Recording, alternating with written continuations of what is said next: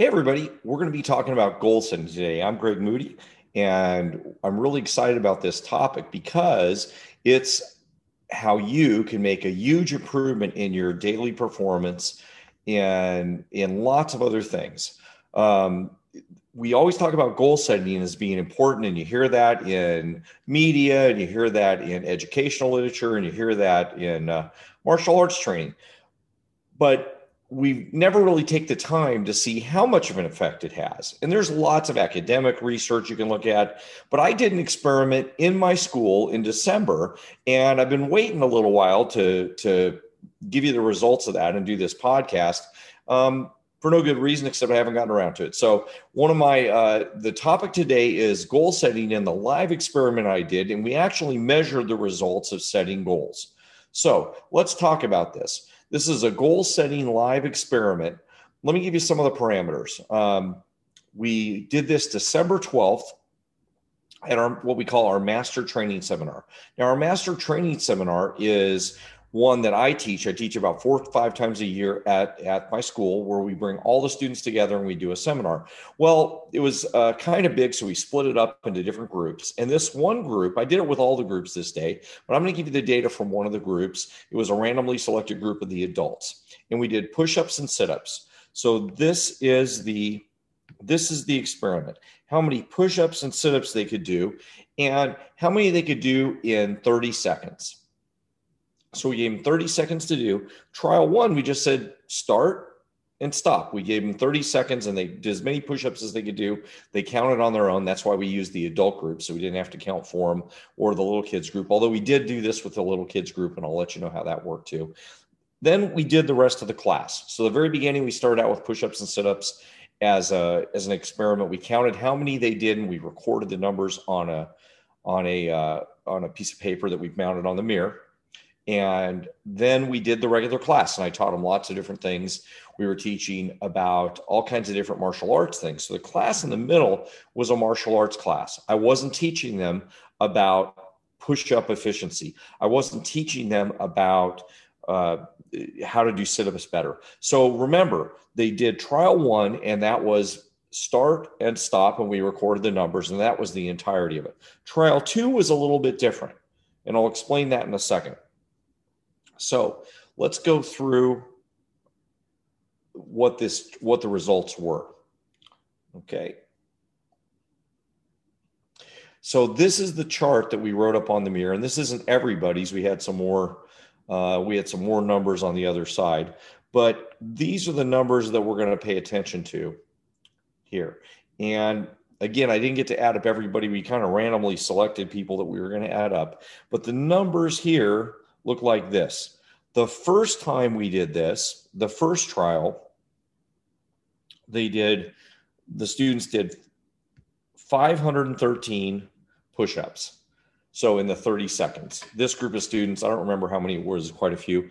So in that 30-second period, they did 513. We made them do it a certain way. We made them do it properly with their elbows to their sides, and they had to keep their back straight and everything. And the second time they did the push-ups, they did, let me look at the numbers here, they did 209 more. So that was the second time they did 722. That was the second trial. So what we need to know is how much did trial one to trial two make a big difference. And here's what we did between trial two. This was a 41% improvement in results between trial one and trial two. So what was the difference? Trial one, we said start and stop. Trial two, we already had one piece of information. They knew how many push-ups they did the first time. So I talked to every student and I said real quickly, okay, you did 20 push-ups in 30 seconds, and you did 40 push-ups in 30 seconds, and you did however many they did. And I said, you did that. I want you to get at least some number of push-ups more. If they had trouble with push-ups and they were a beginner and they'd only worked with us a little bit, maybe they could only do 5 push-ups in 30 seconds. You did 5, I want you to do 7 push-ups. And the next person, maybe they've been working with us a while and they could do 45 push-ups in 30 seconds. And as long as they were good ones, I'd say, hey, I want you to do 55 push-ups. I give them a goal of something higher. So the goal I gave them was only about 10% higher, yet they did 41%. So what happened? We told them to start, but before that, we gave them a goal. Then we told them to start. So this is the effect of goal setting, is this 41%. And then there's one more important thing we did before we told them to stop within the 30 seconds. During the time when we told them to stop and start, I gave them a countdown. So I said, there's 30 seconds left, there's 25 seconds left, there's 20 seconds left, 15, 10, and then I started counting 9, 8, 7, 6, 5, 4, 3, 2, 1. So while they were getting to their goal or trying to meet their goal, I was giving them verbal feedback. I was giving them feedback on where they were so they could measure their progress. So one thing important in goal setting is being able to measure your progress. If you can't measure your progress along your goal, number one, you have to know where you start and have a goal. But in the middle, you have to be able to measure your progress. Because I gave them steps to measure their progress, that's how we made such a big difference. So I was giving them steps. And then during that time, I would also give them encouragement. So the encouragement would be in the form of very simple, keep going. And then, except I'd be more excited when I said that than I am here on the podcast. And then I'd say things like, if they clearly were already blowing past their goal, I'd say, keep going. If you met your goal, keep going further, keep on going further. So even though I gave them a goal of about 10% improvement, they reached a 41% improvement. So I've already kind of explained what the difference was, but let's just summarize. Why did they improve 41%? They had motivation because I gave them feedback from start to stop so they could measure their progress, and they knew where they started. So they measured their results. They kind of knew what they were trying to achieve. If I give you a goal and say, in the next 30 days, earn so many dollars, or in the next 30 days, lose so much weight, but you don't know how much weight you started with. If you're only weigh 100 pounds and I said lose 50 pounds, that would be pretty hard to do. If you weighed 500 pounds and I said lose 50 pounds, that would be more manageable, although they would still be tough. So we could probably think of a lot of other examples, but if you don't know where you start, then the goal doesn't really make sense. But this gave them a goal because they knew where they started. And if they didn't have a goal in the first place, they wouldn't be able to improve. So this was just one experiment. I didn't give them any expectation. I just gave them a start and stop. So the conclusion is goals, if they're realistic, and that's part of goal setting anyway, but if they're realistic, so that means you know where you start and you have a reference point. Before they did this, they may not have known how many push-ups they could do in 30 seconds. So if they started with a reference point and then you gave them a goal that was relevant, that mattered. So they have to have a reference.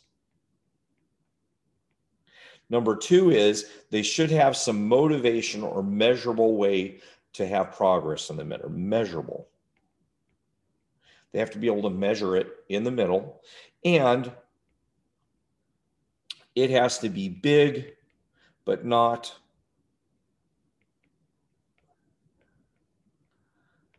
too big. Big, but not too big. If I told them all that they did 30 push-ups and I told them I wanted them to do 500 push-ups, that'd be so ridiculous that it wouldn't be very motivating. They wouldn't be able to, during the process, they wouldn't be able to measure their progress because it's just totally out of the ballpark in terms of practical. So this is the idea behind goal setting. A lot of you think about SMART goals, where SMART stands for specific, measurable, attainable, relevant, and time. So this had those characteristics, but it's a little bit different because now you know that you have to have a reference where you start. You have to know where you are now so that you can set your goal for the future. Okay, I was very excited about this. Couple other little things. These guys improved 41%. I did this with the kids. The parents counted their push-ups because it's a little bit easier for them to do it instead of focusing. The kids have to focus on doing it properly. And their improvement, they also improved about 20% on the average. Why? Because because they're kids. We had a larger group. this was a little bit probably more towards normal improvement. And with the little kids, 3 to 6 year olds, they also improved around 20%. Those are rough numbers, but we had different groups that we did when we calculated this. And we couldn't count all of them because there's a bunch of people at the same time. So all of these, if you average this up, let's say it was 30%. Remember, I didn't teach them how to do push-ups better. I didn't teach them anything about, there's no way even in an hour, if I worked on their strength, that I could make them stronger for push-ups. In fact, if anything, I would have made them weaker because they would have been working out for a whole hour. So despite the fact that they had workout happening between the beginning trial and the end trial, they should have been tireder. They still performed better because of goals. Again, the conclusion is that goals work. And the experiment proves that. So that's our podcast today. If you have any questions, of course, you can always get to us at karatebuilt.com, contact us, and we'd love to talk to you and love to have you participate in any of our seminars. We have a lot of them in martial arts and a lot of other things. So I look forward to seeing you the next time that we have a podcast. And if you'd like any topics that for us to cover, certainly make sure you can email us at corporate@karatebuilt.com, and we'd love to have some feedback as well. All right. Hope everybody has a great day.